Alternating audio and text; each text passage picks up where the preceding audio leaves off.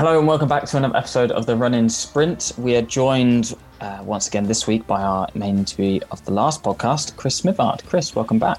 Thanks for having me. And we ended the episode last time, or the interview, of listing through your many different endeavours in orienteering and all the pies you've got your fingers in. But so I wanted to kind of start this one off with a bit of a leading question. But if there's one thing in orienteering at the moment that you could change, what would it be? He's got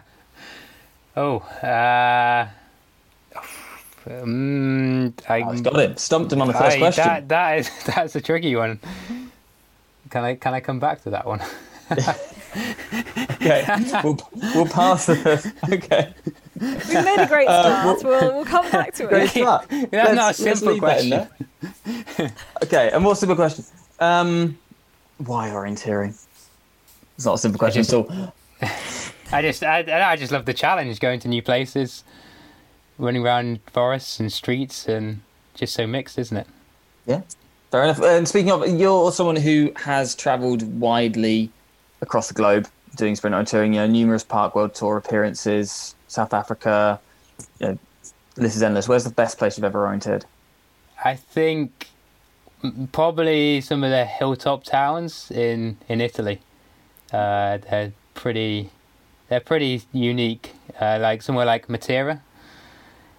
It's just like alleyways and stairs, and it's hard to like find a route to the control sometimes. Like you like got to stop for like 20 seconds to try to figure it out.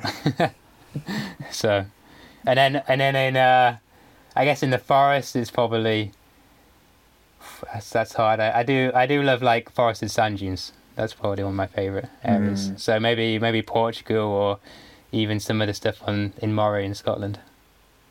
Oh yeah, that Scottish 6 Days is back there in 2 years' time. It is. Right? I think. Yeah. Yeah, I'm very excited about that. I love forested sand dunes as well, so definitely up for that. How can people not like forested sand dunes?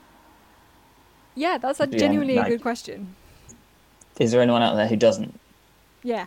Write in at the Running Pods on all of our socials, because I don't think there's anyone who I doesn't challenge there like to be someone. I don't think there is someone out there who doesn't like them. There must be somebody, because people have opinions. So there's weirdos out there. Yeah. So.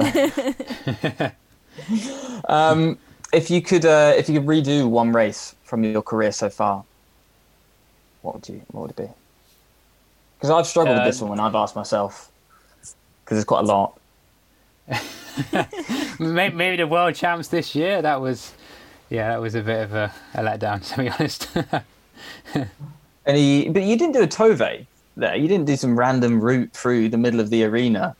Well, no, but I mean, she still won, didn't she? So yeah, well, it wasn't that bad. That's a fair point. She did still win. Okay, but so none of your like great races where you came fourth in the World Cup, for instance, you wouldn't want to kind of relive that? Oh, I thought you meant like redo it, as in it being so bad it would... Either, good or bad. Yeah, I mean, I don't know. I guess it's improving on something that hasn't gone so well. That's kind of what I'm thinking. So, that's what I'm going to stick with it. World champs this year. World champs this year, fair enough. Well, hopefully you can improve on that at next year's World champs. Training or racing? Racing. I do like training, but yeah, I think racing still beats it. What is it about racing that gets it going? I don't know. Because it was obviously so long last year where we couldn't race. I don't know. Just that's kind of like you don't really know when you like pick up the map, do you? I think in training you always kind of, I don't know, maybe not quite so up for it, or I don't know, just like the competition and leaving it all out there on the day. Yeah, no, good. I think that's as good an answer as any. Yeah, I think that's pretty fair. Going back to the initial question that you opened with, I've changed it slightly. What's the most frustrating thing for you about orienteering? It could be personal, it could be group. Well, I was thinking about it. I think I know it may be slightly controversial, but I would like to see I would like to see orienteering in the Olympics. Okay. Ooh, okay. So that's changing something, but maybe not quite as you imagine the question would be. So No. Well, the question can be positive or negative. It's completely open. because I mean, I'd like to see more people in orienteering, so I think that would help that. And yeah, I mean, I guess from a slightly selfish point of view, orienteering would get more money in the UK, and maybe more of us could be more semi-professional or professional athletes. So that'd be quite a nice thing as well. So more people would know what orienteering is. So in Scotland, most people that I think you meet actually know what orienteering is, but I think in England still, there's quite a lot of people who don't really understand what orienteering is. So I just want to kind of, get the sport a little bit bigger and get people more aware about what it is. Okay. Yeah, and you're willing to kind of, go put up with all the points that I think people would say would use to argue against it being in the Olympics, about maybe not being the best competitions, or would they be able to make it fair, things like that, and you just be like, the benefits outweigh the issues. Yeah, I mean, I agree there are negatives to it, but maybe, I still think the advantages would outweigh the disadvantages. What disciplines would you put in then? Would it just be sprint, forest? Because I was actually thinking about this the other day, in a chat that I was going to propose that we had on the podcast. So, I guess it depends how many medal events we were allowed to have. Like, maybe if you could have climbing, when it was being put in, they were told they were only allowed one, so they had to combine 3 different elements into one overall. Climbing in Paris is now split into 2, I think, 2 or 3. Is it? Yeah. Yeah, so maybe you could have... Say we're allowed 2. A relay and an individual. Yes, maybe you'd have like a forest individual and then a sprint relay or something like that. Then you get a bit of sprint and a bit of forest. Yeah. Or maybe you could have a forest race, an individual forest race and an individual sprint race, and then somehow combine the results together. Okay. Yeah. So you could do it in a points system. Like the World Cup is. Like the overall World Cup is at the moment. The overall World Cup. Or do it on the cumulative time, but the sprint time can just be multiplied by 2 for a shorter race, and then it would double up to be the middle distance time or something. Which I think some multi-days have used in the past.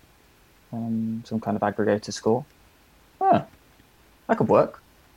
We'll just have to persuade the IOC then. You suppose that's a simple thing, isn't it? When you need to get the Americans on board for the TV audiences. Yes, that's what we do. We need to get the Americans. We need to get because I was part of the bid for Paris. Orienteering did bid for being part of the Olympics in Paris, and the IOF put together a kind of presentation, and I edited a few videos for it. So we did bid to get into Paris, and they said no.